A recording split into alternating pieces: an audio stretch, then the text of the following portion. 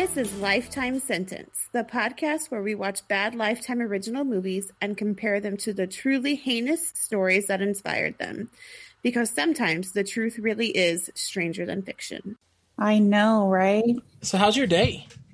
Pretty good. How about you? It's good. We spent most of the day on the road. Yeah. Sarah and I went to the North Texas Fiber Festival, or the DFW Fiber Festival, something to that effect. Mostly she wanted to see the hand-dyed and hand-spun yarn. Yeah, I saw your picture, like they were teaching her how to do it. That's pretty cool. Yeah. Also, shout out to my new friends and our new followers that I met there. So it was hilarious. By met, you mean chase them down and made them subscribe to this podcast? No, we were stuck in a tiny little area. They had nowhere to go. No, so they weren't running because they couldn't get away. Exactly. I was blocking the exit. We were at a booth and all of the yarns there were named after Harry Potter. Ooh, nice. And so Sarah and I were having fun identifying all the references. And one of the women goes, "Turn this stupid fat rat yellow. What is that?" And I was like, "It's a Harry Potter reference." And so she was like, "Oh, I've not seen the movies." And you know me as a literary person, I gasped and I was like, "The books? You mean you've not read the books?" Which of course I've seen the movies as well. Duh. Right. Yeah, I know. But she was like, "The thing is, I just don't think it's my thing because I like true crime." And I was like, "Hold up. You can like both, and I know because I'm a host of a very successful podcast." We're basically famous now. So a group of the ladies at the booth pulled out their phones and subscribed to us. How fun. So shout out to all of you. We love you. Yes, I don't know you yet, but I do love you.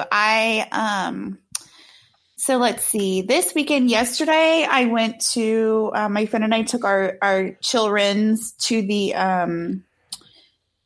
farmer's market and then to eat lunch and just to run around in the park. We did a bunch of stuff with the kids. We took them to get popsicles at Steel City Pops, which was really good. Yum. And then today I just kind of ran errands. I was going to relax and that didn't happen. So who does that these days? I know. Well, but I will tell you this, and you probably know if you read the messages this morning, but I have some pork in the slow cooker right now and my house smells amazing. I'm on my way. Just get in the car. You can do the podcast while you're driving. Right. No, for real, my house smells so good right now. Ugh. Yum. So yeah, I did that and I made some lemon poppy seed bread and I hung up all the clothes that were clean and. Well, damn, Betty Crocker. I know. I'm killing it today. Crushing it. I know. Speaking of crushing, you want to tell us about something that will crush our souls? This movie was actually fairly entertaining. Well, good, because this case sucks. Look, I know Charles Manson is supposedly one of America's most prolific serial killers. I don't respect him as a killer or as a cult leader. He didn't do any of his own shit. He doesn't get the credit. He didn't do anything. He's a pussy for sure. And I'm going to say that about 10 more times. So get ready. Good. He sucks. Yeah. He doesn't do anything himself. The worst. Okay. This week I watched Manson's Lost Girls, which premiered on February 6th, 2016. So the ending, Chiron is going to be a little bit off, but I do have some updates from that. And then you will obviously as well. Hold on. I missed one. I for sure panicked all weekend that I was researching the wrong case. Even though I texted you and asked and double checked, I spent this whole time fuck, what if I've done all the wrong work? Because I'm waiting for that to happen. The schedule is in the drive, so. Thank you. I saw that this morning. Yeah, a little bit too late. Right. Okay, so this is a true ensemble cast, so I'm going to run through kind of a lot of people here. Okay. But bonus points if you list anyone or anything I know. Okay. So Jeff Ward plays Charles Manson. He was in the Agents of S.H.I.E.L.D. Okay. show. I don't know him, but I do know the show. Yeah, he played Deke in that show. Oh. Bonus points already. Yeah, he's super hot, but this movie... Ugh, okay. I need Lifetime to stop making people unhot and start playing up their features, please. That's really why we get into true crime, for the sex and the glamour. Ugh, yeah. Mackenzie Mauzy, Mauzy. I want to say it's both. You have to say both every time you say her name. Okay. I'm not going to say her name again. I'm just going to refer to her as her character name. She plays Linda Kasabian. Okay. But she was in Into the Woods. She played Rapunzel. Oh. Mm-hmm. Oh, this is a good cast. Yeah, this is a good cast, actually. Eden Brolin, and I put in parentheses, yes, those Brolins. Oh, okay. Mm-hmm. She is Barbara Streisand's step-granddaughter, James Brolin's granddaughter. Mm-hmm. She plays Susan Atkins, and she's in Code Black with our friend Marcia Gay Harden from Love You to Death. Really? Yeah. And then we have Greer Grammer, and I again put in parentheses, yes, those Grammers. Like of Kelsey Grammer? Like of Kelsey Grammer. Okay. Mm-hmm. She's Kelsey Grammer's daughter. She plays Leslie Van Houten, and she was on the MTV show Awkward. Oh, okay. This is so far, this is my best night for celebrities. I know. I'm really proud. Isabel Schill, she plays Patricia Krenwinkel, and she was on Orange is the New Black. I've not seen it, but I know of it, and I know pretty much the cast. Like, I've seen them all in the social world. Yeah. Christian Madsen, he plays Tex Watson, and he was in Divergent. He had a small part in Divergent. Okay. And then lastly, we have Garrett Coffey. He plays Bobby. I'm going to butcher this. Beausoleil, I think. Okay. That's not a person in my notes, so you can say whatever the hell you want. Well, he is a person. He was on the show Major Crimes. Okay. But he's not super big. He has a Febreze commercial and a Clorox commercial on his IMDb page. Oh, man.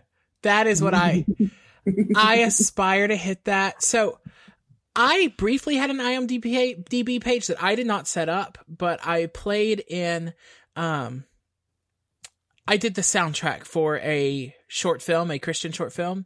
Oh, cool. And so like, if you search my name on Spotify or anything like that, you'll find this one thing that I recorded. But briefly, I had an IMDb page. I think it got taken down because, for real, who needs to know I was the violist in this Christian short film that went nowhere? I'm going to look that up later on Spotify, just so you know. It's in Assyrian, so good luck. Cool. So now you're listening. I don't know what's happening. Okay. We're moving on to my favorite segment, Pornhub or TV. I'm going to get it this time. Well, this one's a little bit more difficult. It is brought to us by our friend Jeff Ward, who is super hot and plays Charles Manson in this movie. And he was also in a movie called The Girlfriend Game. Softcore porn, HBO subscription only. No, and I can't figure out where this played, but let me read you the synopsis. I think it was maybe straight to DVD. The synopsis is an erotic thriller about a twisted game a couple plays at bars until one night things get out of hand. The story takes us onto a nightmarish psychosexual journey, and gradually the true nature of their relationship comes to light. I mean, it sounds like something I'd watch and feel uncomfortable for a third of it, but... Yeah, for sure. All right, let's do this movie. I'm going to try to run through again. Okay. Yikes. Okay. We open on a grainy video of an orgy. Are you sure this was Lifetime? Oh, I'm sure. There's a lot of sex in this movie. And so I looked up whether it was originally done by Lifetime, and it was, because like their logo is on the cover of the movie. Okay. Adding it to my watch list right now. It's actually a decent movie. Okay. While the orgy's going on around a bonfire, because, where else would you have an orgy? Duh. Right. Yeah. There's a voiceover about truth, killing, and LA burning to the ground to really set the mood. Man, those are all the topics you need to talk about to really get me going in a campfire orgy. We cut to a news story from 1969 about the murder 69, of Sharon. am I right? I had to get it out of the way. Only once. I'm sorry. We cut to a news story from 1969 about the murder of Sharon Tate. Okay. Back at the compound, a girl, it's Linda, is packing up and trying to sneak away. After the orgy? Well, I guess it's after the orgy. It doesn't really say. Oh, I was like, is this like the walk of shame post orgy? No, Okay. I don't think so. I think the orgy was just like just to really set the scene. Gotcha. Mm-hmm. Okay. Yeah. She's getting ready to leave, and she goes over to like a group of children, and I wrote, "There are children on this compound." Oh, I don't like it. Ooh, yeah. She hugs her baby, and she's going to take her with her. Her baby's name is Tanya. But the girl that watches the kid tells her, quote, "Charlie says it's on for tonight. And this time you're not just watching." Oh, God. She's got to play outfielder at the intramural softball game. God, I wish. Warren Jeffs versus Charlie Manson. I'm in. No. That's not a game I'm going to attend. I hate it. I hate it. Okay. Loser has to convert to the other one's compound. Charles Manson doesn't really have a religion, though. He's just weird. Well, he thinks he's God.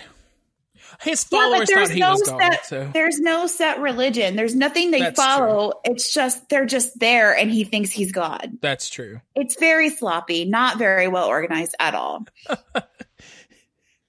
So they won't let her take her baby, so she leaves her. Oh, yeah, they won't let her take her baby because it's not, quote, mommy time. Fuck you. Okay.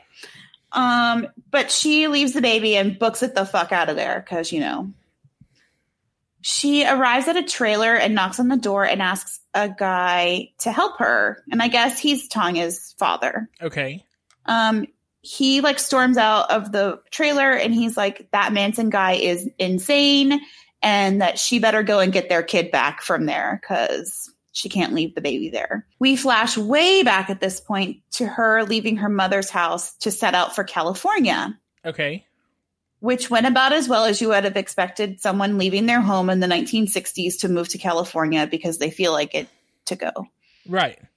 Mm-hmm. There's a gratuitous hippie montage. Good. Lots of flowers, LSD, and no deodorant.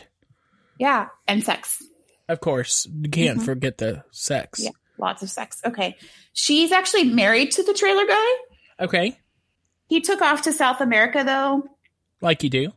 To, quote, do a job. I don't know what the job is, but it comes back. But he did it, so. Yeah, he did the job. And he left her with her baby and no money. What an asshole. Yeah. So when he leaves her, she goes to like a cafe or a diner to get coffee and stuff. And she is counting change on the counter because she's not going to have enough money to pay. And this girl sees her, and it's Susan Atkins. And she's like, hey, she walks over and she's like, hey, follow my lead. And then she screams and is like, rat! And they all run out of the restaurant. Duh, that's how you do it. Dine and Dash 101, you scream rat and hope that it's not East Texas where they just expect there to be rats. That's totally a joke. Nobody think I'm actually hating on East Texas. I love it there. Especially Cancun Dave's, rest in peace. There was a fly in my food.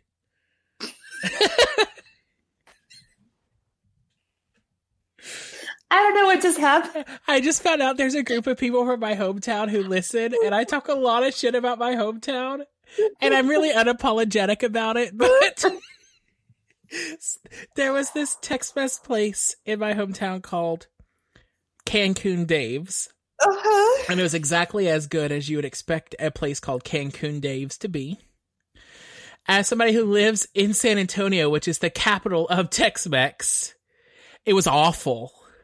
Oh. But it was the place everyone in my hometown went. It was just, the culinary experience. And the first time Sarah came home to meet my family took us there for dinner because it was the place everybody went. And there was a fried fly in my food. Ew. Protein? And so it no longer exists, and I can't imagine why. Yeah. There was a ceiling tile that had a leak and broke in half, so they replaced it with a sombrero in the ceiling. So just for no reason, there's a upside down sombrero hanging out of the ceiling tiles. Oh my god. Did you grow up on the set of Deliverance? Look, I left as soon as I could, okay? Oh gosh, we got so far off the rails. I don't even know what's happening. Okay, back to Screaming Rat and leaving a restaurant. Okay. In return for her creating a distraction, Linda gets in Susan's car and leaves with her. Like you do when someone yells rat. Yeah. So Susan invites her to the ranch where she'll introduce her to good old Charlie. Oh, that's so sweet of her. Yeah. They go to the ranch where Leslie comes up to Linda and tells her that she's the only Gemini there and she has great energy. Now, they've never spoken before. Oh, okay. Yeah. So I guess Leslie's a little psychic? Crazy? I don't know. That's a fine line for some people. They introduce her to a girl named Squeaky, who is so named for the Okay, side note, are you getting pulled over?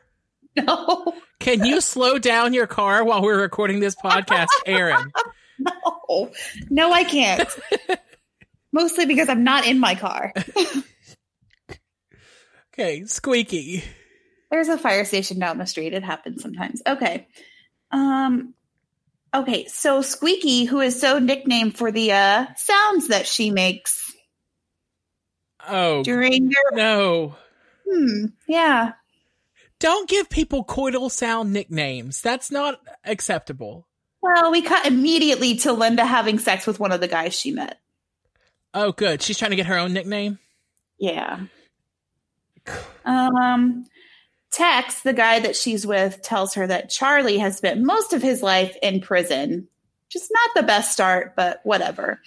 The next morning, she wakes up and here's Charlie. Go away, Charlie.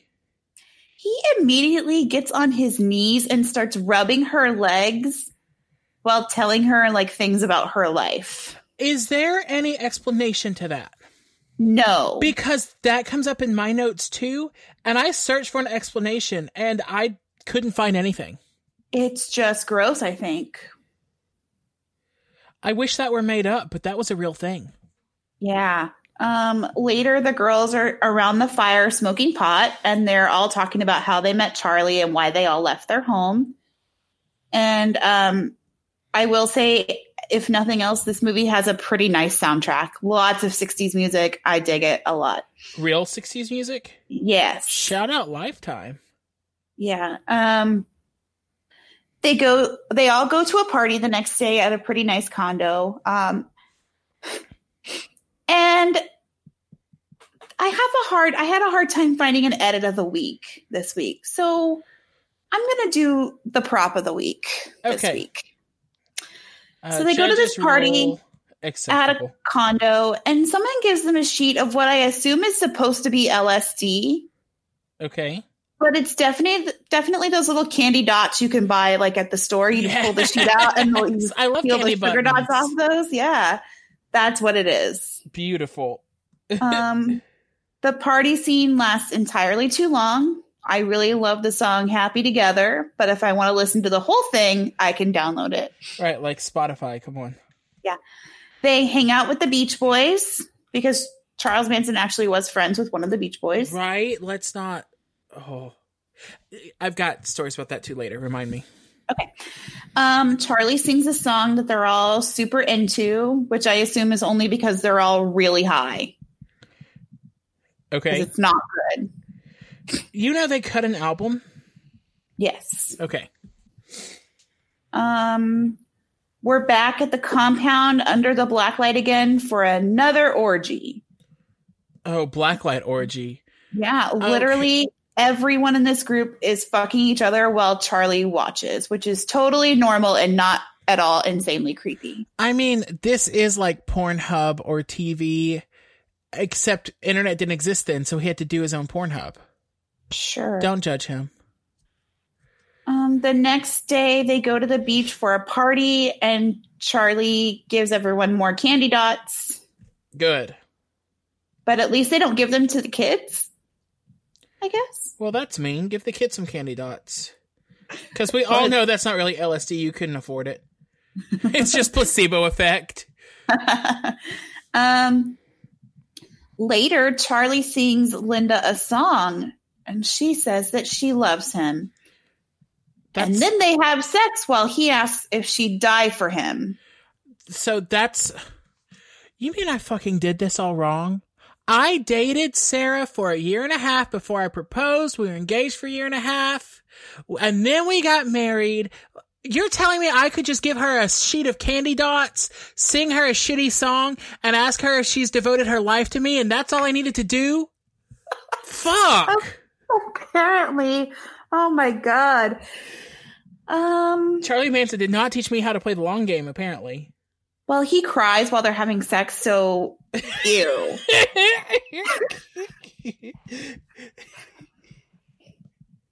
I don't know why that makes you laugh so hard. Because it's so gross. It's disgusting.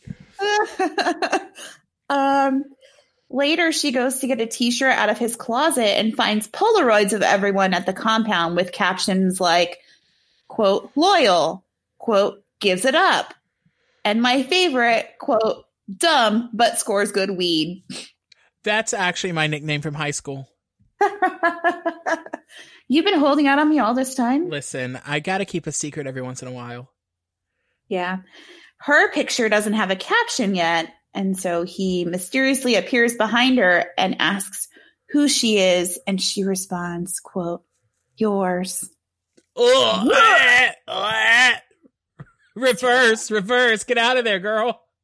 You are in danger the whole time. It's terrible. Back to the present, and she's on a payphone with Squeaky, and she tells her that her mom got really sick and she freaked out, so she's on her way home to check on her mom. Okay. Squeaky says that Charlie is super freaking out, thinking that Linda's going to rat them out to the police, and Linda says that she wouldn't have left Tanya there if she was going to go talk to the cops. Squeaky says she better get back soon because things are getting crazy. Okay.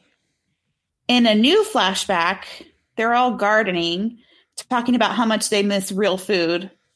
And I wrote here in quotes, in parentheses, proof that vegans have always been insufferable. Susan sprays them with a hose because she can, I guess. Charlie comes out and says, hey, girls, it's time to pay the bills. How did they pay the bills, Aaron? Well, it means that they all go out and distract drunk guys so they can steal their cars and wallets. Okay. I really thought that they were going to pay with what my mother likes to call nature's credit card. Well, get ready. No. They also dive in dumpsters for things that they can sell. Okay.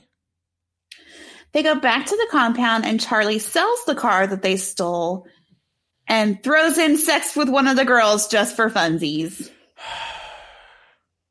You might want to put a PIN number on that credit card, girl.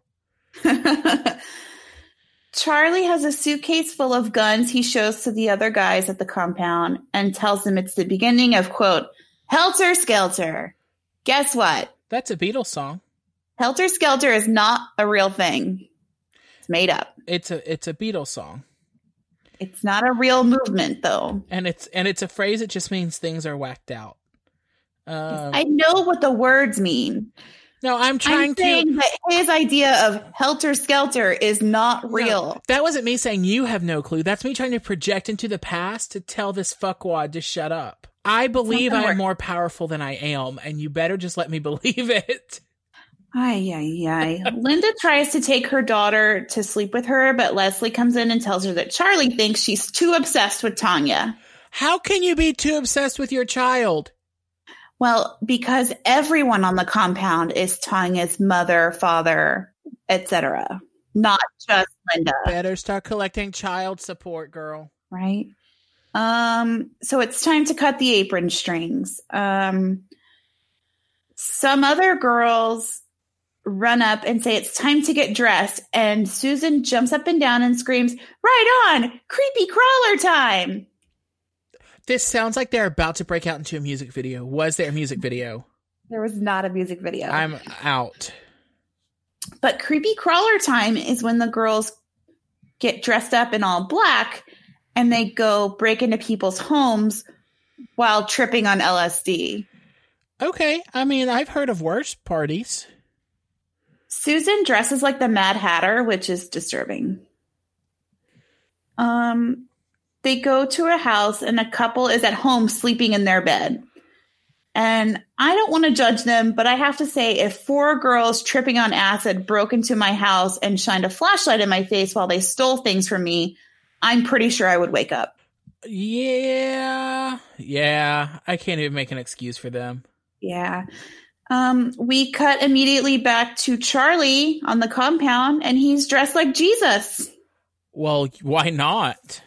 He's covered in blood. He's got a barbed wire crown on his head and everything. Method acting. Okay. Yeah. He's sprawled out on a tree branch talking about helter skelter, which I don't think is in the Bible, but I could be wrong. There are those books that was it Constantine decided we didn't need whenever they had that big assembly in the early, I don't know, it was like the 4th or 5th century. So I don't know, I wasn't there. Maybe they're in those lost books that we locked away because they didn't seem important. I already had plans that weekend, so I didn't go to that assembly. Listen, I get it. I was actually working because that's all I do. Linda's voiceover. Oh, so while he's doing this, everyone is drugged out and dancing again. Like you do. Linda's voiceover says that the drugs made the crazy things seem normal because, quote, everything becomes normal when it's all you know. Okay. One of the girls overdoses, but Charlie whispers in her ear and she comes back to life because he's Jesus. Oh my God. Mm-hmm. A miracle has happened on this compound. I just think of those like crazy churches where people like speak in tongues and shit. That is what that reminds me of. Charlie prays over dinner and calls himself God. So does he pray to himself? Basically, he's just expounding on how great he is as a prayer. I also do that before every meal, especially if I cooked. I assume so. Yeah. Because, I mean, you're all blessed by the food that I have possibly burned. And also, I don't know if that was chili pepper or not, so I hope you don't die. They have a friend over at the compound for dinner. And he's talking to him about the White Album, which is the Beatles for some of you uncultured people that don't know. There are people who don't know? I think so. Tell me you're making it up. I don't know, but I was talking about Across the Universe last night, and I found it on Netflix, and I'm going to get off here and watch it later. So I love that movie. I did not enjoy it, but I need to give it a second go. Oh, I love that movie. So for one, Sarah and I thought it was going to be biographical about the Beatles. No. And so we spent the first, 10 minutes of the movie trying to figure out who all the characters were. And then it just didn't work because that's not what it's about. Right. I was like, oh, that one's Yoko. No, that one was not Yoko. That one was Prudence. None of it made sense because we thought it was going to be biographical. That movie's really good. It's basically just like an acid trip with singing. It's great. I don't know what your problem is. Anyways, he says that the album, the White Album, is predicting a race war. Oh, man. That's the helter-skelter that he won't shut the fuck up about. He then freaks out about one of the guys eating too many peas. How dare you undermine me in my own home? Yeah. Later, the guy that was supposed to be getting Charlie his record deal, Terry, he comes over and says that the deal is a no-go now. He's not going to get the record deal. Oh, shucks. Charlie gets the crazy eyes and tells him that Terry promised him a record deal and that bad things happen to people who break promises to him. He pulls out a gun but doesn't shoot him because Charles Manson is a gigantic pussy. Absolutely, he is. Instead, he pulls out a crowbar after Terry gets in his car and leaves and destroys a random car. Oh, like you do. I mean, the car can't fight back, so. Now, to be fair, whenever I get my agent rejection letters on the book I was trying to publish, I wanted to destroy many cars with my crowbar. Did you first threaten to kill the book publisher with a gun? No, I just screenshot the message and sent it to y'all and let y'all bitch about them because y'all are the most uplifting group of people I've ever met. And that's why you're normal. Okay. Tex stops Charlie and tells him that they can just make their own record. Why didn't I think of that? I don't know, but Charlie gets very excited and he just goes from like one extreme emotion to the next. He has no like level. He's always crazy excited, crazy pissed, crazy. Bad. So they're watching the moon landing while smoking pot, which how cool would it have been to watch the moon landing super high? I don't know. I've not been high enough to know. Oh, I think it would have been awesome. Okay. Anyways. I think I would be the anxious one who's always looking over my shoulder. I don't think weed was even illegal back then. No, I think that I would just, that's what would come out. Like, I don't think I would be chill. I think I would be nervous the whole time. Because that's my default setting anyway. I never smoke pot with you. Yeah. It's really harsh, my buzz. Okay. Charlie ruins their Zen moment by telling them the moon landing is fake and saying the government, instead of trying to put people in space, should be preparing everyone for Helter Skelter. Oh. Which, again, is not real. Charlie, let up. That's a Christmas kind of conversation. We're having fun. Then he refers to people of color by a name that I will not repeat, but it was bad. No, don't do that. It was not like super bad, but it was bad. No, it's still bad. Don't do that. It was not something that I would ever say. Ugh, okay. Linda, I guess, doesn't believe enough in Charlie and his ideals because he makes her stand up against the wall. He pulls out a knife and makes like he's going to throw it at her. So she's freaking out because she thinks he's going to kill her. And then he just like at the last minute, he's like, it's okay. I think you believe. And then leaves. I know that no one could see the face I just made, but what the fuck? It's just, it's psychological torture. And he would have never stabbed her because he's a giant pussy. Okay. Later, Susan is singing that song that Charlie sang at the condo party. And Charlie walks in, and at first he tells her she has a really nice voice. And she's like, oh, I learned this song for you. It was a surprise. And then he says, well, Susan, maybe you should be the one to get a record contract. Okay. There's only room for one famous person on this compound, okay? Does she have a nice voice? She does. Mm-hmm. Okay. Oh, you said she was the one who played Rapunzel, right? No. Oh. She's the one that's related to she's a Brolin. Barbara Streisand. Gotcha. Mm-hmm. Okay.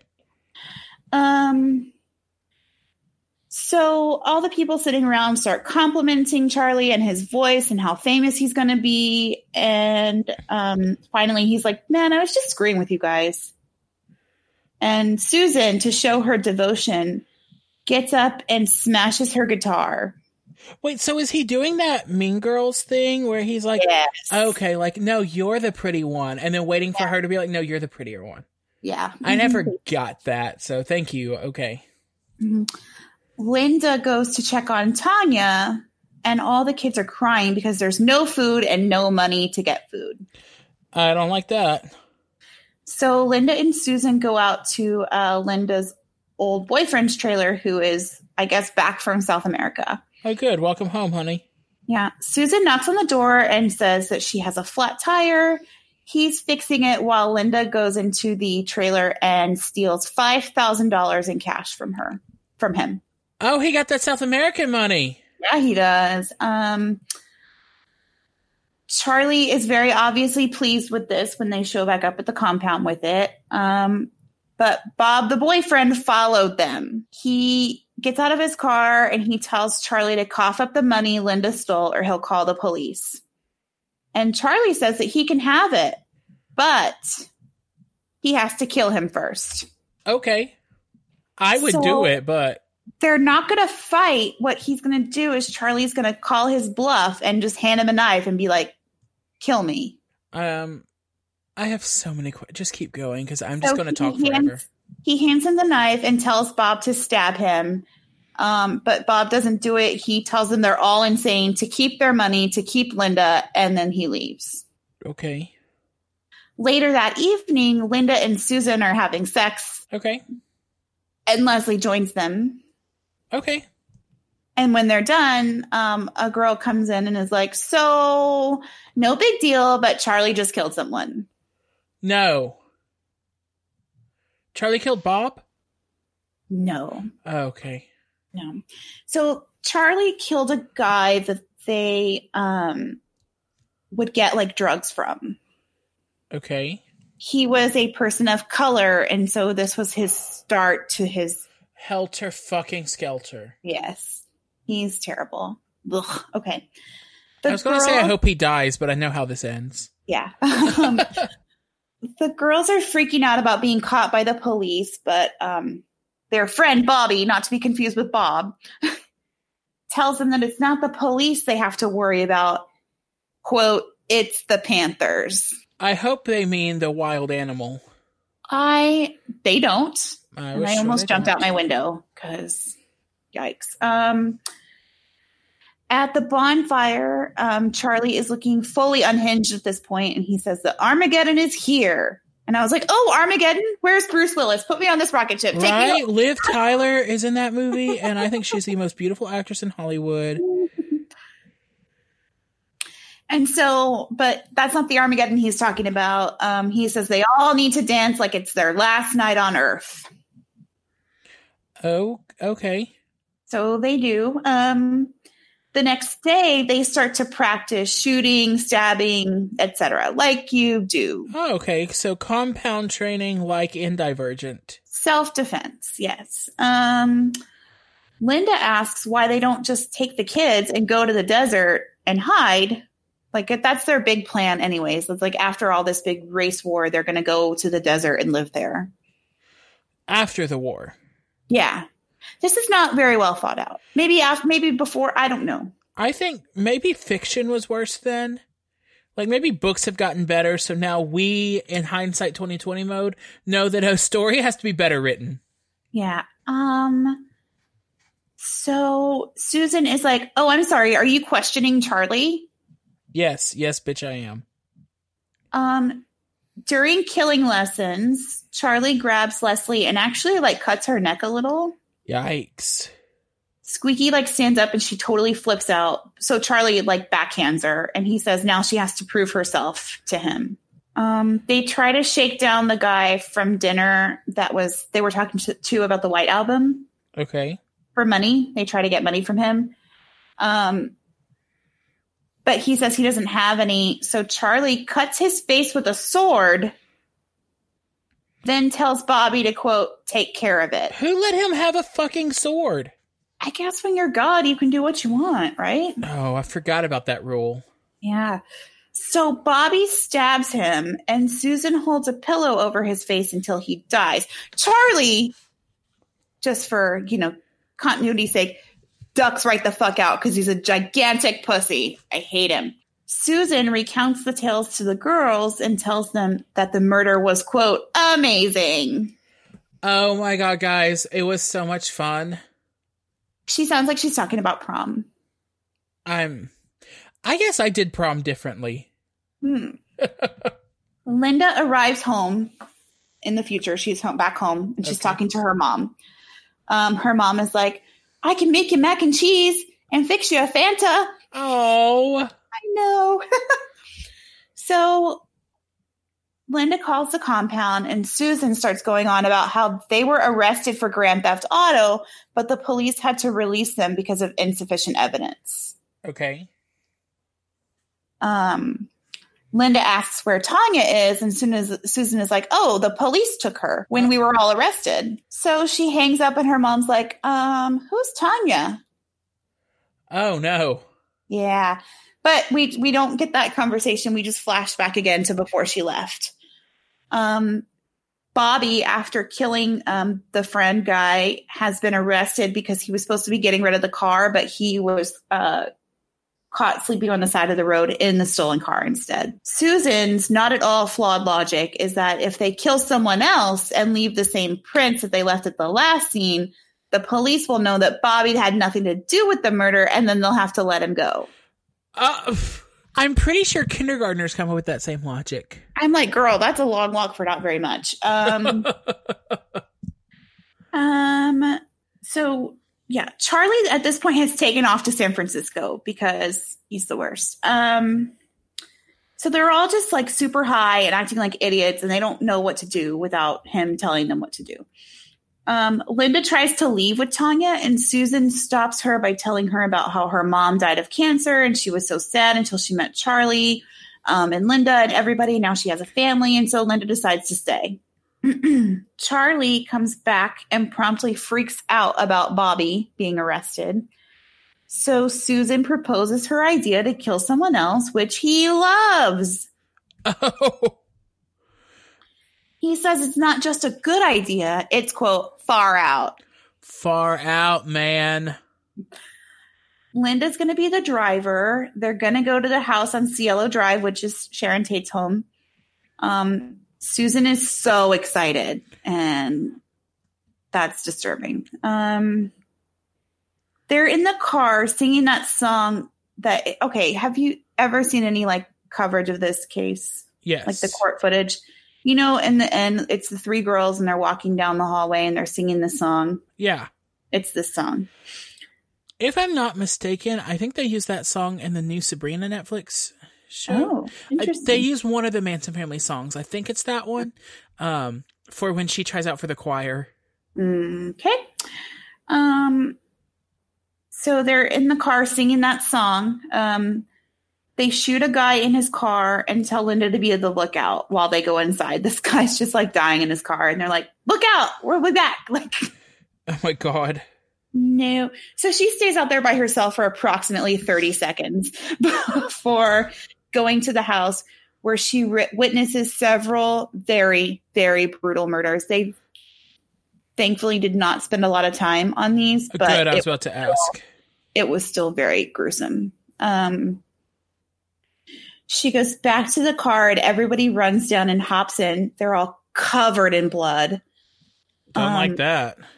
So they're taking off their clothes and throwing them out the window of the car. At the compound, we're back at the beginning of the story with the news story about the murders. They're all very happy that they managed to murder a famous actress, especially Susan. Charlie, however, is not happy because the news story doesn't mention other suspects, and that was their job. That was they had one job to do, and it was to drum up other suspects so that they could get Bobby out of jail, and they didn't do it. Right. He says they're going to go back out that night, and Linda will have to get blood on her hands this time. I don't like that. Linda doesn't want to, so Squeaky pops up and is like, let me prove myself. Let me. Oh, good. It all comes back. Okay. Yeah. Next is the murder of the LaBiancas. They don't actually show this murder, thank God. They just show like the screaming outside. They show Charlie going in and he ties up Mr. LaBianca and then he pieces the fuck out. You know? Of course he does. So he is he leaves and he gets in the car with Linda and tells her not to feel bad for them because dying is easy. It's living that's scary. Okay.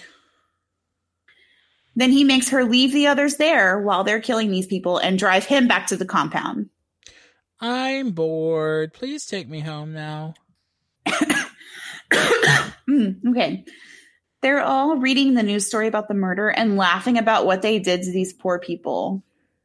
And they're all super bummed because nobody's put together that it's all the same people committing these crimes. And I'm like, weren't you trying to start a race war? Like, right. Did you guys miss? They're not supposed to think it's you. Well, this is how they start. This is how it starts. You get blamed and then you turn the focus. Okay. It's the Charlie Manson long game. Charlie Manson is a dumbass. So Susan has decided they're going to start killing more famous people because it was on the news longer. So they're going to murder these people to get attention, including Liz Taylor, Frank Sinatra, and Elvis. They're going big. Yeah, go big or go home, right? Linda leaves her mom's house to go back to LA to get Tanya. She has a nightmare about Charlie drowning Tanya when she gets home with her, but her mom wakes her up because the Manson family has been arrested. Oh, okay. The phone rings while they're watching the story, and Linda jumps out of her skin and tells her mom not to answer the phone. She runs upstairs and starts to pack because she says she watched them, do these murders. She didn't try to stop them, and so she's basically guilty by association. Right. So she leaves her mom's house, leaves the baby with her mom, and she goes to the police and gives a full confession. Right. Oh, real quick. It's raining outside, so my dogs are enjoying inside. And they were all calm and quiet until Sarah came back from church, and now they're having to show off every toy they own, and I'm not going to be able to edit that out. Totally fine. So she goes... She goes and gives her full confession, and she finishes her story, and the detective is like, so what the fuck exactly? She says he must not have ever felt like a nobody. He must not have ever known what it feels like to think that nobody would care if you disappeared and feel like someone finally makes you feel like you matter. Mm-hmm. He says that he wouldn't care enough to kill anyone if that happens. And she says, quote, sometimes the only thing that makes sense is no sense. I unfortunately follow that line of thinking really well. We end with a reenactment of that scene that I was talking about earlier, with Susan, Leslie, and Patricia walking through the courtroom singing that same fucking song. Susan stops about halfway down the hallway and turns around and she says, oh, Linda, we are everywhere. And then they giggle and go back to singing their song. God, this is awful. Yeah. The ending text is, quote, Linda Kasabian was granted full immunity in exchange for her testimony. She and Tanya live under assumed names in the Pacific Northwest. Susan Atkins died from brain cancer in prison in 2009. Leslie Van Houten, Patricia Krenwinkel, Bobby Beausoleil, Tex Watson, and Charles Manson remain in prison serving life sentences.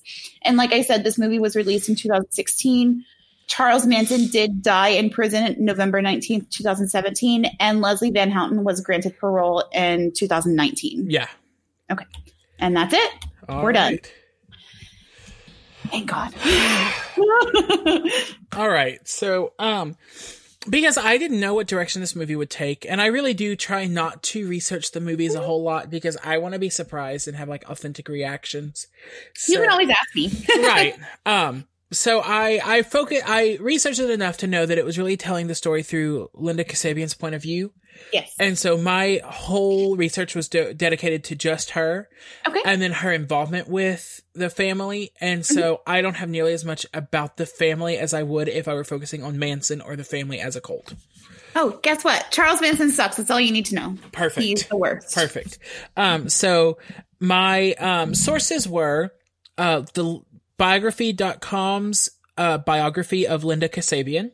Okay. The Wikipedia article, Linda Kasabian.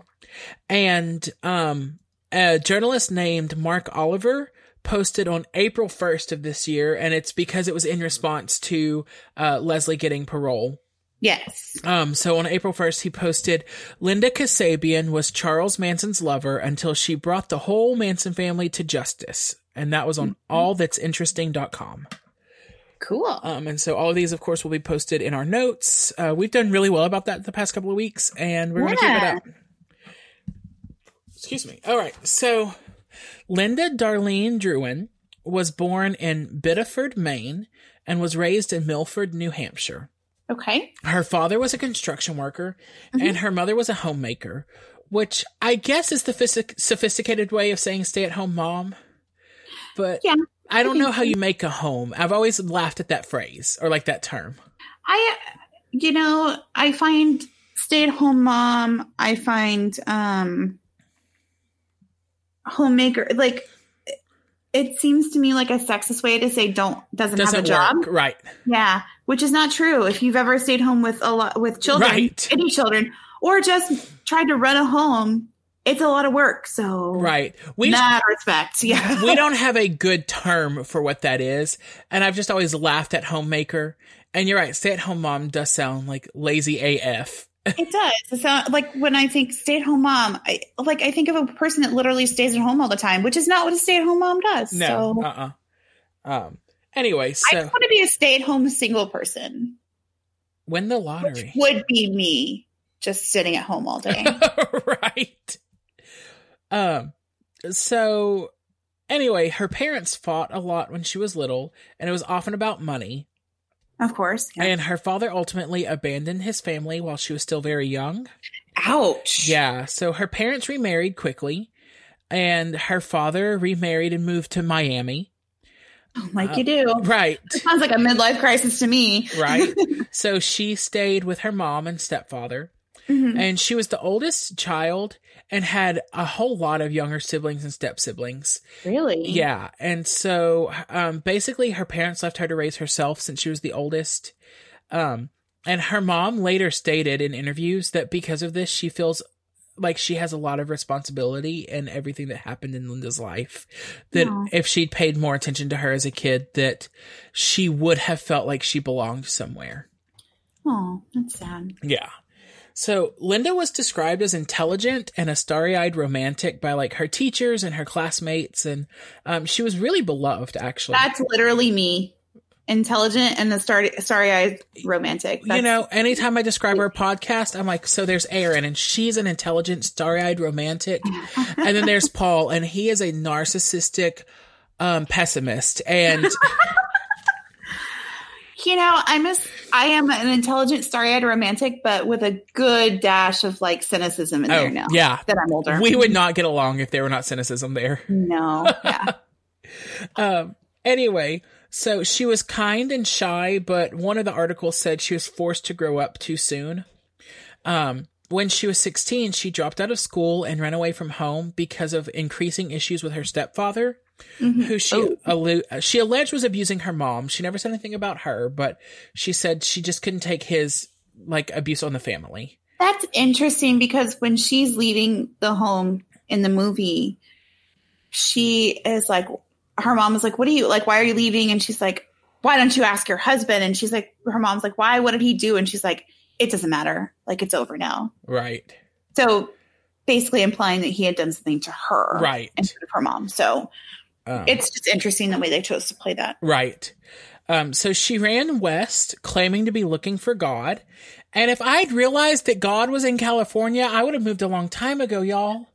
Okay, listen. Who would you have been in the hippie movement? Who would I have been? Mm-hmm. Oh, God. Would you have been a hippie or would you have been like a person that didn't like hippies? I think there's a scale there, but I think I would have been closer to the people who didn't like hippies. But then again, like before I entered adulthood, and especially before I started teaching, I was a really conservative person. Mm-hmm. And so it really took me teaching in the first school I taught in that was kind of an inner city school to make me more liberal and to be more open and loving of all people. And I'm not afraid to admit that. We're always changing. Yeah. So I think that in a time when the hippies were so big, if I had not had an influence in my life like that I would have been a conservative, cross my arms, glare down my nose at people like that. That's interesting. Like I grew up in a very, very conservative home. We went to church every time the doors were open. But once I got out into the world, I became much more of a free spirit. And so I think I would have leaned more towards the hippie side. Although I do enjoy creature comforts like deodorant and showers. Right. And exactly. So I would have been on the hippie side, but not all. I probably wouldn't have lived on a compound. I think you and I probably would have been on opposite sides of the center. Yeah, probably. So let's see. She ran away from home, blah, blah, blah. So she went west and she wound up marrying her first husband, Robert Peasley. But she divorced him pretty shortly after that. Well, because his last name was Peasley. That's grounds for divorce right there. So she moved to Miami. So she went the opposite direction of God after that. Welcome. She went west, didn't work out, went to Miami. Bienvenido a Miami. Yes. Sorry. So she tried to reconnect with her father, but they never really connected. So then she made the next logical move, which was to Boston. And that's where she married a man named Robert Kasabian.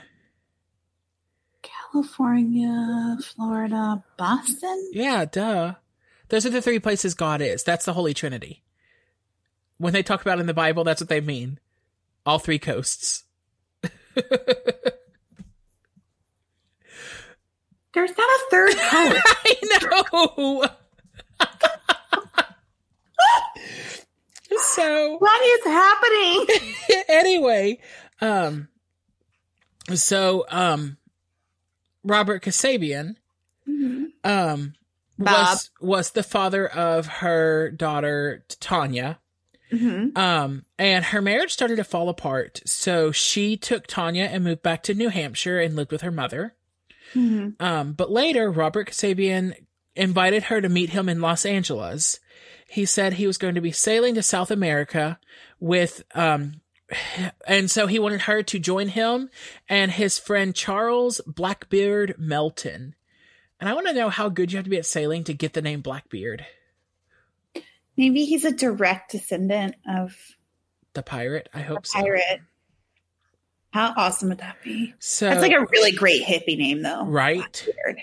So he was going to be sailing to South America, and Linda hoped that this meant reconciliation because she'd moved out to LA with him, and they were going to go to South America, and all was going to be great. So she moved out to LA and they lived in the hippie hub of the Topanga Canyon. Okay. And during this time, she became pregnant with her second child. And Robert got on board that boat and waved goodbye to her as the boat took away and she was on the shore. Whoops. Yep.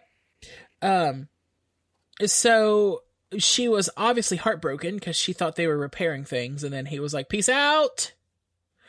And so a friend of Blackbeard's named Catherine Gypsy Share told Linda of this. Hold on. You breezed right over that. I tried so hard. Catherine Gypsy Share. Now it's share like you share your toys, not like Gypsy Tramps and Thieves share. She really missed an opportunity. Yeah. She could have been the original Cher from Clueless. Right. So Gypsy told Linda of this beautiful, perfect ranch where a group of hippies were hoping to establish a hole in the earth paradise to escape this building social tension. A hole. Okay. And so when she described this hole in the earth, Linda said that it was reminiscent of the Hopi legend, like the Native American tribe, American Indian, indigenous. I never know what term we're going with. Indigenous people. I think they're still tribes. Right, but I never know. Are we saying Native American, American Indian, or indigenous people, because that shifts around based on where you are geographically. Yeah, I don't know. So anyway, this Hopi... I just know what not to call them because I'm not a complete dumbass. Right. The Hopi legend of the fifth world is what this whole reminded her of. And so I did a lot of research in that. In the most basic explanation, the Hopi people believed that they had survived through 3 worlds that had all kind of been destroyed because it had been messing up by their deity. And in my reading, the only term I found for this deity was the spider grandfather, and that they were being guided by a spider woman in many instances. So I guess I'm on board with this. Right? I'm on board completely. Anyway, the Spider Woman. I'm on board. They decided that, or they, in their mythology, the deity was going to destroy this world, which is known as the fourth world. But he was going to allow the Hopi to migrate into the fifth world, which was this perfect, untouched, unadulterated world. And so she thought that this ranch was that kind of idea. I kind of get that. I feel like we're in this country. We're kind of in that kind of place right now. I'm going to follow any spider web I can to get to something better. Yes. Look, I keep waiting for Queen Elizabeth to come take me away, but she has not yet. If I find that spider web and find a new place, I will turn my Snap Map on and you can come find me. Thank you. You're welcome. Get me out of here. Okay. Anyway, so she decided to take Tanya and move to Spawn Ranch, which is where she met Big Bird or Charlie Manson. You tell your story at this point. Tell your truth.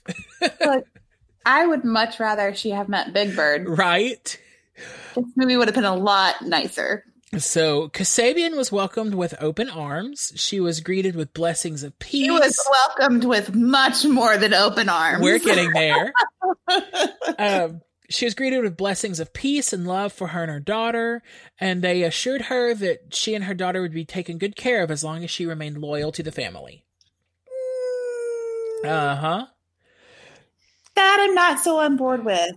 So during her first night there, she's been there a couple of hours, and that's when she meets Charles Tex Watson, who was a high-ranking member of the family, and they immediately had sex. And because...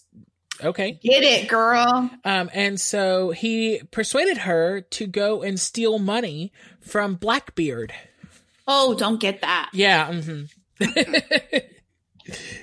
Get the sex, not the stealing. We're giving this a solid thumbs up and then an immediate thumbs down. So she, the next day, or like after she stole the money, she was introduced to Manson himself. And he did rub her legs, right? Unfortunately.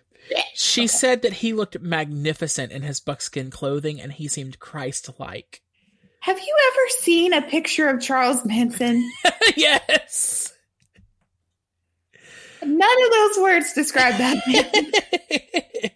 man. Manson asked her about why she joined the ranch, and then he rubbed her legs up and down. And I wrote, I have no more information about that, and I wish I did, but apparently she passed whatever interview she was having, and she was in. I mean, cool. I guess. So that very night, they had a very romantic date where he took her to a cave and they fucked.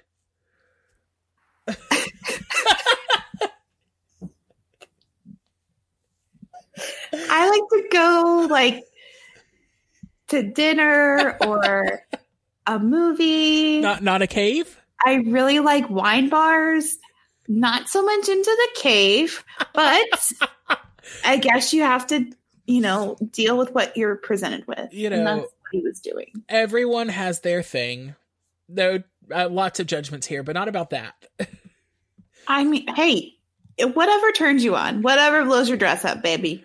She later said that Manson could, quote, see right through her, and that he was perceptive of her issues with her stepfather.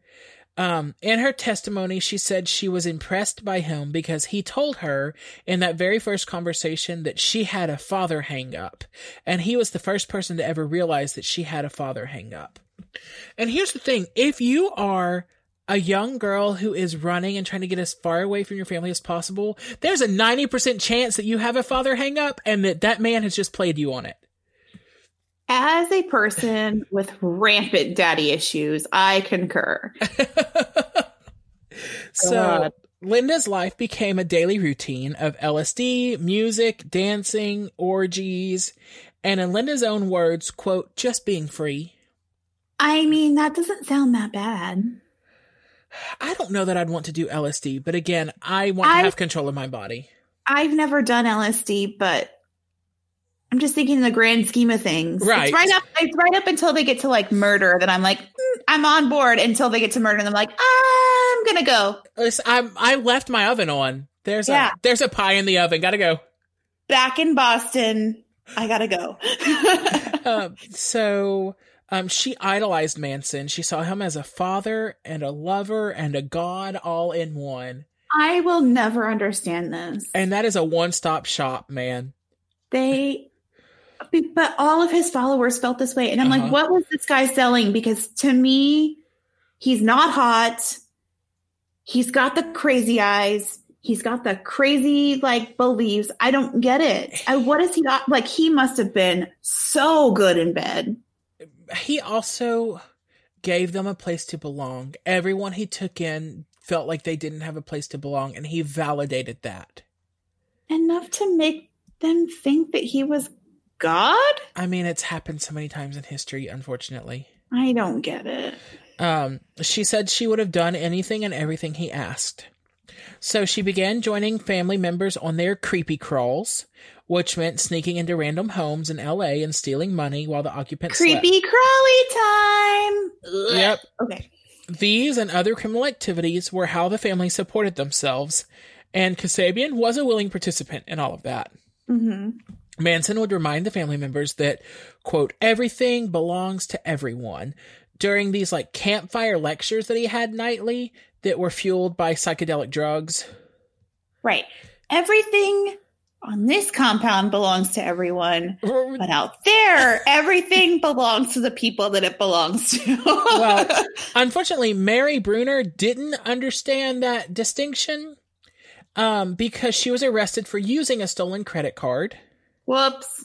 And when she went to jail, that left Linda as the only member of the family with a valid California driver's license. Yeah, that's why she was the driver. Yep.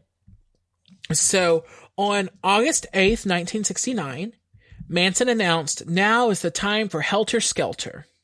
Helter Skelter's not real. Which, as we mentioned, was a term taken from a Beatles song that he said it was related to a revolution that was prophesied in the Book of Revelation. Nope. So the next day, Manson told Kasabian to get a knife, a change of clothes, and her driver's license. And she's like, extreme turkey carving. I get it. She what? Sorry? She's like, extreme turkey carving. That sounds like so much fun. That's why you need a knife and a change of clothes, right? No. So she didn't even ask. She just like was like, okay, thanks, and went and got her change of clothes and a knife, and complied with the commands of her divine father, lover, friend, thing. You gross. Insert Sarah noise. She imagined they would be up to mischief, perhaps something along the same lines as a creepy crawl, but she really had no idea what was coming up. I mean, if she had, like, okay. Yeah, I don't know. Keep going. I hate this. She was instructed to accompany Tex Watson, who was that guy that she hooked up with the first night. Yep. And Susan Atkins and Patricia Krenwinkel, who apparently went by Katie. No idea. Sure. But why at this point? Why not? Right. Girl? Call yourself whatever you want. She was instructed to drive them to the Hollywood mansion home of Roman Polanski. What an asshole! And his 8 months pregnant wife, Sharon Tate. I was thinking about that. Like, if this had not happened, I wonder if he would have been embroiled and all that. I wondered that too. It's just an interesting, like, track my mind. Mine chose too. to go down. Yeah. So Linda knew that they would be breaking in, but she didn't know the full plan until another car pulled into the driveway just after they had arrived. Tex approached the driver, who was an 18-year-old boy, and put a revolver to his head. Oh. And then he slit the boy's wrists with a knife. No! And while the boy begged for mercy, he shot him 4 times at point-blank range. Oh, that didn't happen in the movie. They just shot that guy. Oh, no. Yeah. That was the moment, according to Linda, that she first realized that death was the ultimate goal of that night. I don't like it. Tex then ordered Linda to wait outside as he and the other girls went in, and she was supposed to be their lookout to listen for anyone or anything that approached. And she said that instead of hearing police or neighbors, she only heard screams from inside the mansion. Her quote was... So bad. This is a quote from either her testimony or an interview. I don't remember now. I heard a man scream out, "No, no." Then I just heard screams. I just heard screams at that point. I don't have any words to describe how a scream is. I've never heard it before. It seemed to live forever, infinite. Oh, it's so terrible. Okay. She couldn't bear the screams anymore, so she ran inside to free herself, or to see for herself, what was going on. I would have run the other way, but that's just me. Oh, and she thought she could make it stop, but she was not prepared for what she was going to see inside, because instead she found her friends carving up the body of Sharon Tate, who was 8 months pregnant at the time, and Linda was also still pregnant with her second child, so she really took that to heart that she was pregnant and they were watching her murder this pregnant woman. And then she saw a blood-soaked man stumble out of the house and fall and hold onto a nearby post. And she said he had blood all over his face and he was standing by a post and we looked into each other's eyes for a minute. And I just said, "Oh God, I am so sorry. Please make it stop." And then he fell to the ground and into the bushes. At this point, Susan Atkins comes out of the house. Linda called for Susan to make it stop, but instead Tex came out and started stabbing the guy who'd fallen in the bushes in the head. When she looked inside, Linda saw Katie Krenwinkel with a knife raised over her head chasing a woman in a white gown. The woman cried for her mother as Krenwinkel stabbed her repeatedly. Oh my God. Okay. Linda didn't run away that night, even though she wanted to. My dog is hungry and he's letting us know.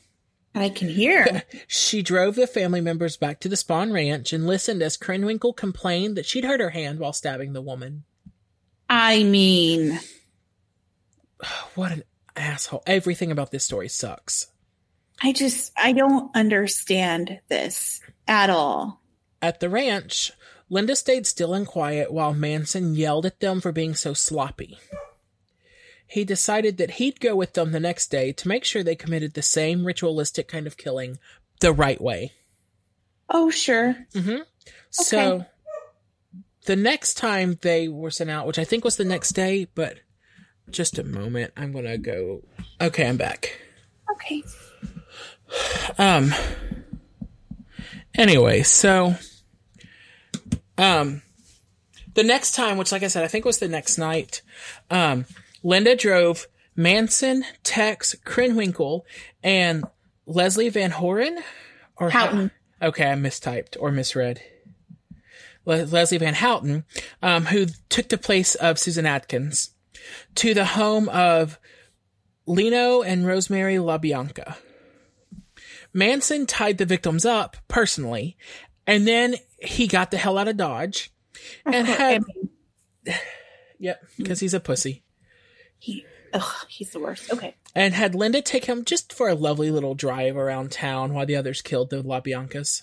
Mm-hmm. Then he said that Linda had to kill the next victim for herself, and he gave her a knife. He told her to drive to the home of actor Saladin Nader, tried to make it fancy, and cut his throat the moment he opened the door. So Linda pleaded with Manson, saying, "Charlie, I'm not you. I cannot kill anybody. Please don't make me do this." Mm-hmm. And Manson seemed to not even notice that she'd spoken. He went on to describe in detail how to slice the actor's throat. So Linda devised a plan to get out of the situation, at least for now. And when they arrived at the apartments, she intentionally knocked on the wrong door. Mm-hmm. And when a stranger opened the door, she loudly announced, "Oh, excuse me, wrong door." And then she was like, "I was looking for Saladin Nader." And so she talked a little bit longer, and then she turned around and she convinced them that he was just not home that night. So Manson believed her, and she got out of it for that night. Oh my God. Uh-huh. So less than 48 hours later, Linda Kasabian snuck away from the ranch and ran as fast as she could back to her mother's house. Good girl. Yeah. Yeah. A little late, but I'll give you this one. So she turned herself into the police, like almost immediately after she left the ranch. She told the police everything and promised to testify against the Manson family. And the prosecutor on the case said she never even asked for immunity from prosecution, but we gave it to her. Yeah. And Linda herself said she didn't care what happened to her. She just wanted all the killings to end. Wow. She started to receive death threats from the family if she were to testify against them. And the defense lawyer dragged her name through the mud, trying to destroy her reputation so that her testimony would be discounted by the jury. Dude, your client is Charles Manson. Yeah. Shut thy mouth. He made sure that everyone knew she was a drug addict, and he said she was a psychopath, a liar, and even went on to say that she was actually the mastermind behind the killings. Oh, sure. Uh-huh. And for the majority of her 18 days of testimony, she had to testify for 18 days. No. Yeah. I would not want to hear that testimony. I wouldn't want to give that testimony. Ugh. Nope. For the majority of her 18 days, the defense attorneys tried unsuccessfully to discredit Kasabian by bringing into account her extensive use of LSD, and then by trying to punch holes in her story. Elliot, go away. I love you, but from a distance right now. He's so cute. Anyway, Kasabian did not break under the intensive cross-examination, and her testimony matched every piece of physical evidence that had been presented, in addition to being supported by, other prosecution witnesses. Okay. On the stand, Linda Kasabian had to relive and retell every horrible moment that she had witnessed in front of a jury and a mass of reporters. And many times it seemed as if Linda were the one on trial. She broke down in tears more than once, and while she cried, the rest of the Manson family just sat with cold, expressionless faces as they looked at the photos of the mutilated bodies of the victims. During one of the cross-examinations, Manson's defense lawyer, Irving Kanarek, showed her a large color crime scene photograph of the Tate murders, or several photographs, and she started to cry. And it said, this was a quote, I think from Wikipedia, Kasabian's emotional reaction was in stark contrast to the other family members. Manson and Krenwinkel's defense attorney, Paul Fitzgerald, would later assert that Kanarek's tactic meant to discredit Kasabian was the grave error that completely backfired and exonerated her as a witness. Not 100% that's the case, but it definitely helped.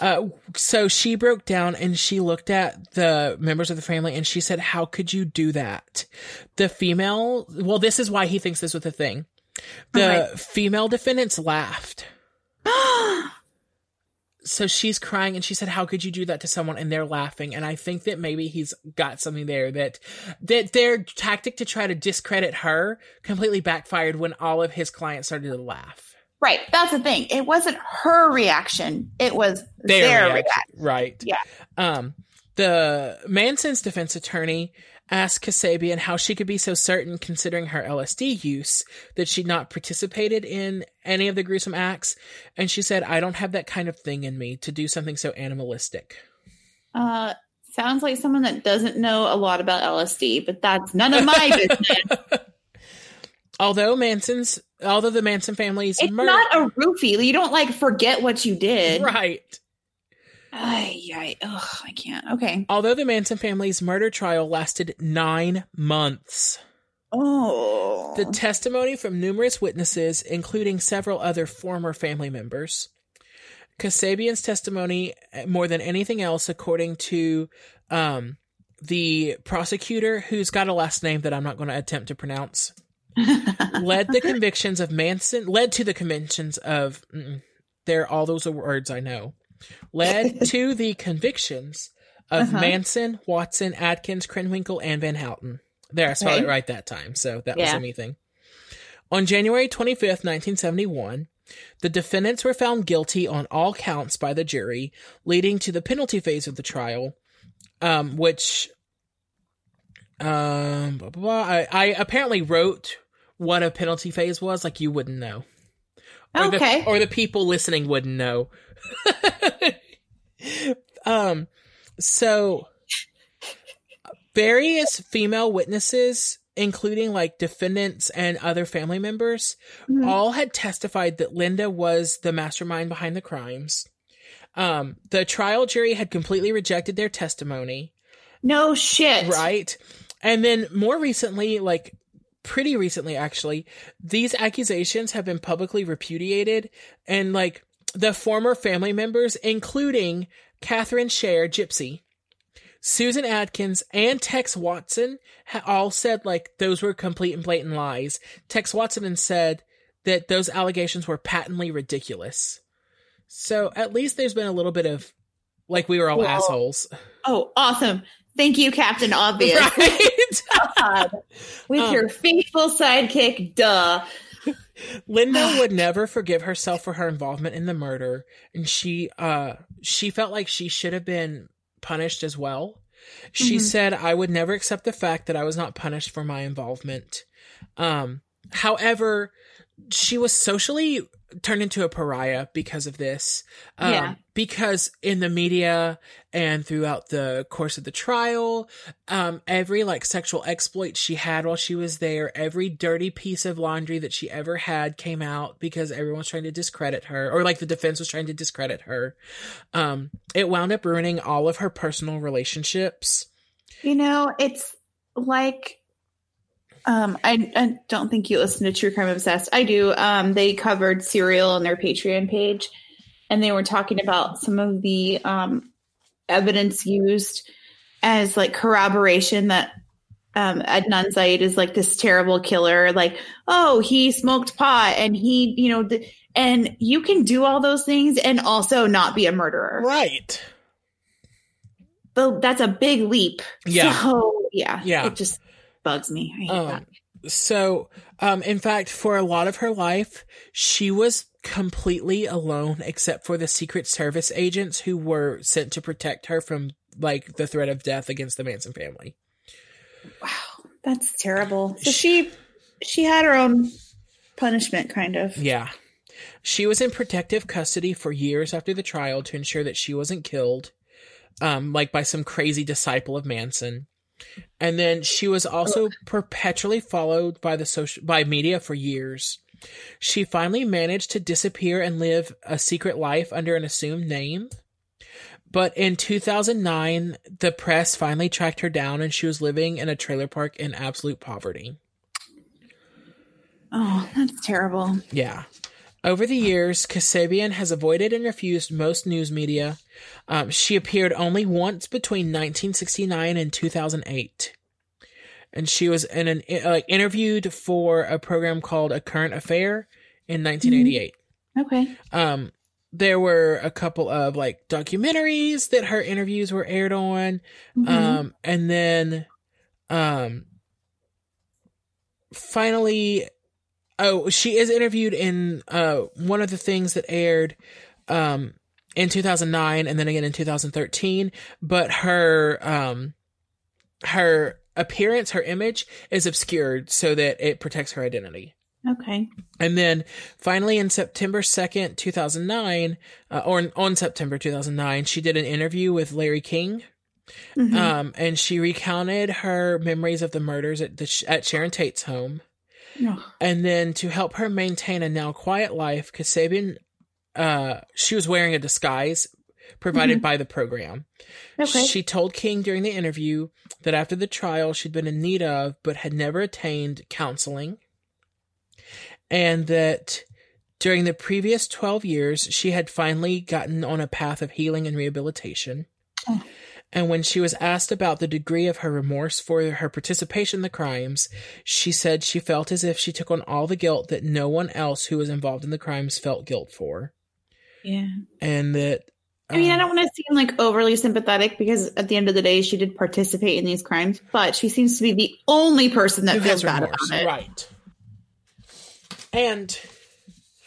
And she did like step up and do the right thing. Right. And she realized that this was going to be like a thing. Right. And as it was pointed out, she did not ask for immunity. She did not say I'll testify against them in exchange for anything. She said this happened and we all need to go to jail. Yeah. So, I mean, it's a fine line.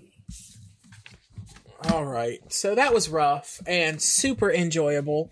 I loved reading all of that. You're the one that likes cults. So. I do love cults. But here's the thing. I really don't... he's not a good cult leader. No. So don't at me. So what would you have paired this movie with?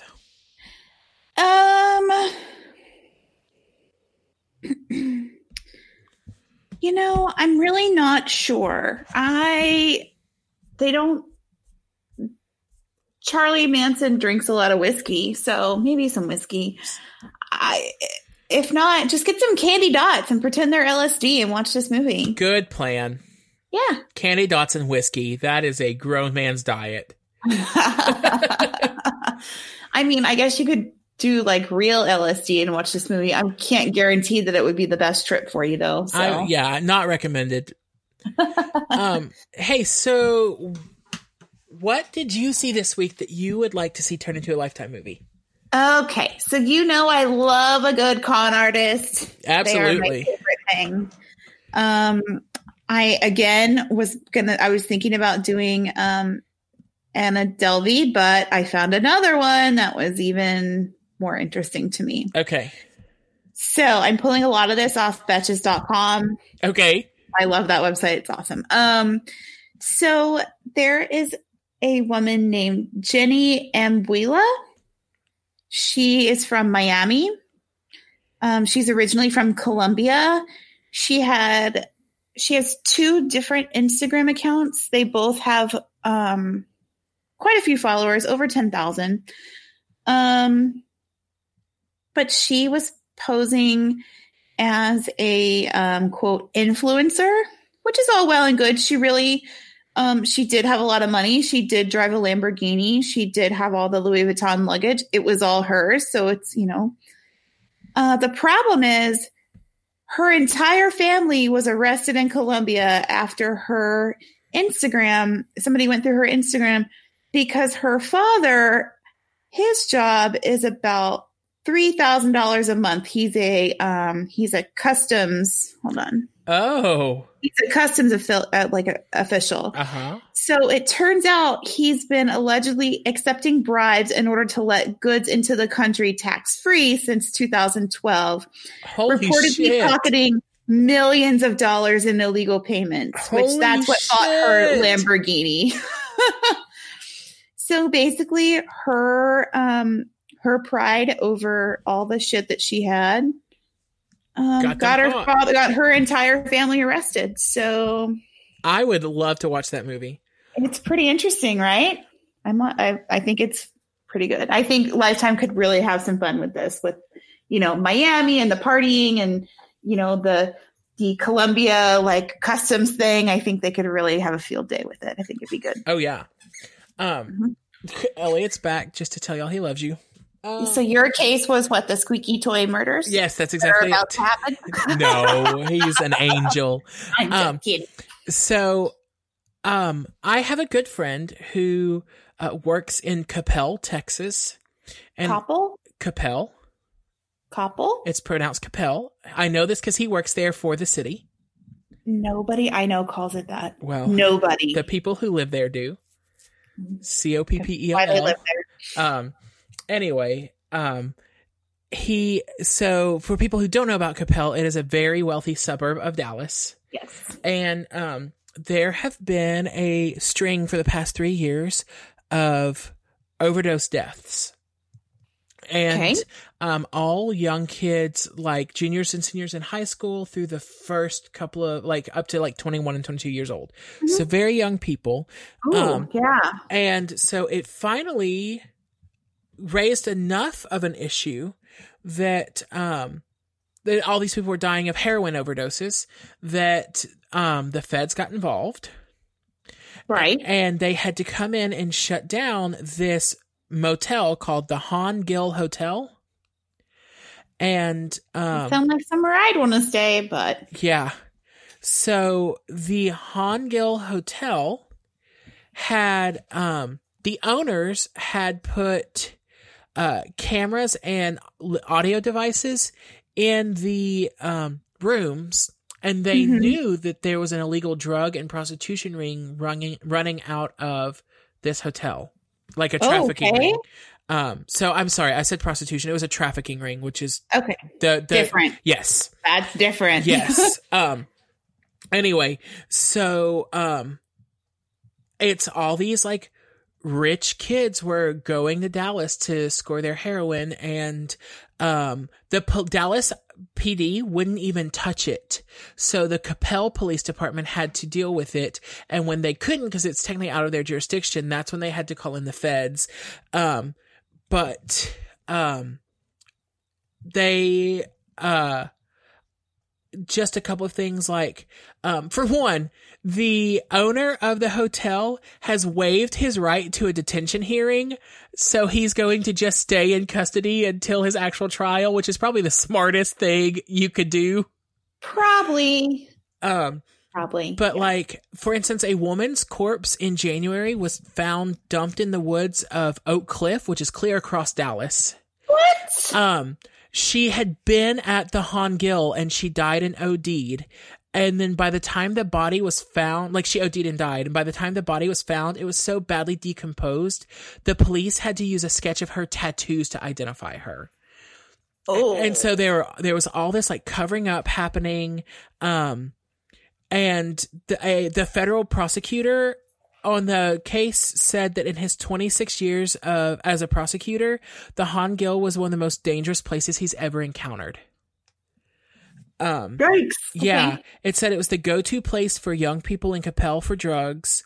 And one mom even recounted the story of, let's see, I'm reading the article from the Dallas Morning News. Uh-huh. Another Capel mother said Monday that she had known about the Han Gill for a while because she'd gone there 3 times to rescue her child and had had guns pulled on her twice. The woman's child told the feds in a February affidavit, "I personally knew 15 to 20 heroin users from in and around Capel." The mother, who asked to not be identified because her child is still cooperating with the investigation, said the first time she tried to get her child out of the Han Gill, a girl ran out from the front of the hotel beaten and bleeding.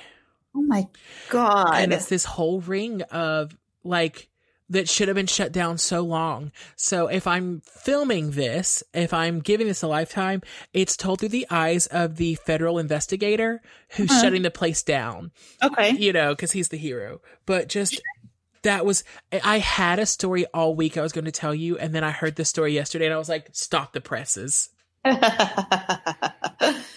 Interesting. Interesting. Well, it's been a good one. It has. Hey, you know what we're doing next week? We are doing. Oh my God. Yes. What? I'm Erin. Oh, hey, welcome to Lifetime Sentence. I'm Paul.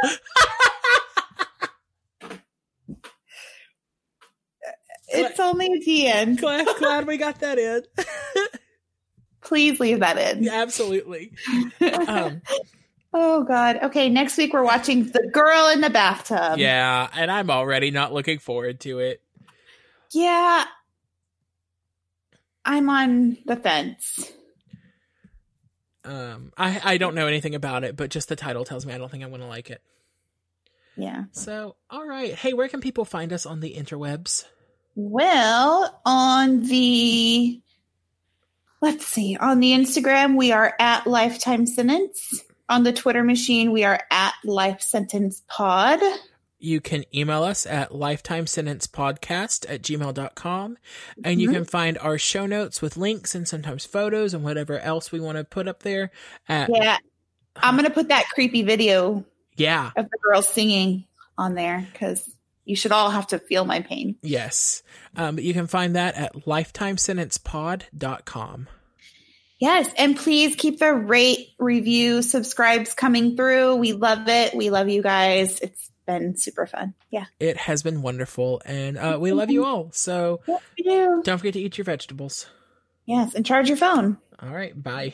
Bye.